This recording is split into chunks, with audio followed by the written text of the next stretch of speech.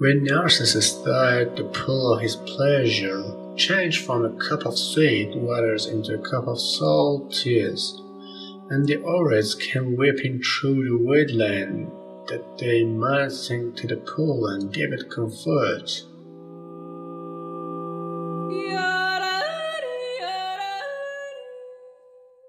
And when they saw the pool had changed from a cup of sweet waters into a cup of salt tears, they loosened the green tresses of their hair and cried to the pool and said, "We do not wonder that you should mourn in this manner for Narcissus, so beautiful was he."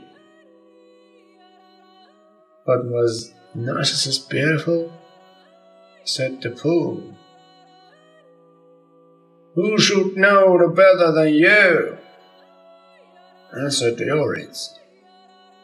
"Us did he ever pass by, but you he sought for, and would lie on your banks and look down at you, and in the mirror of your waters he would mirror his own beauty."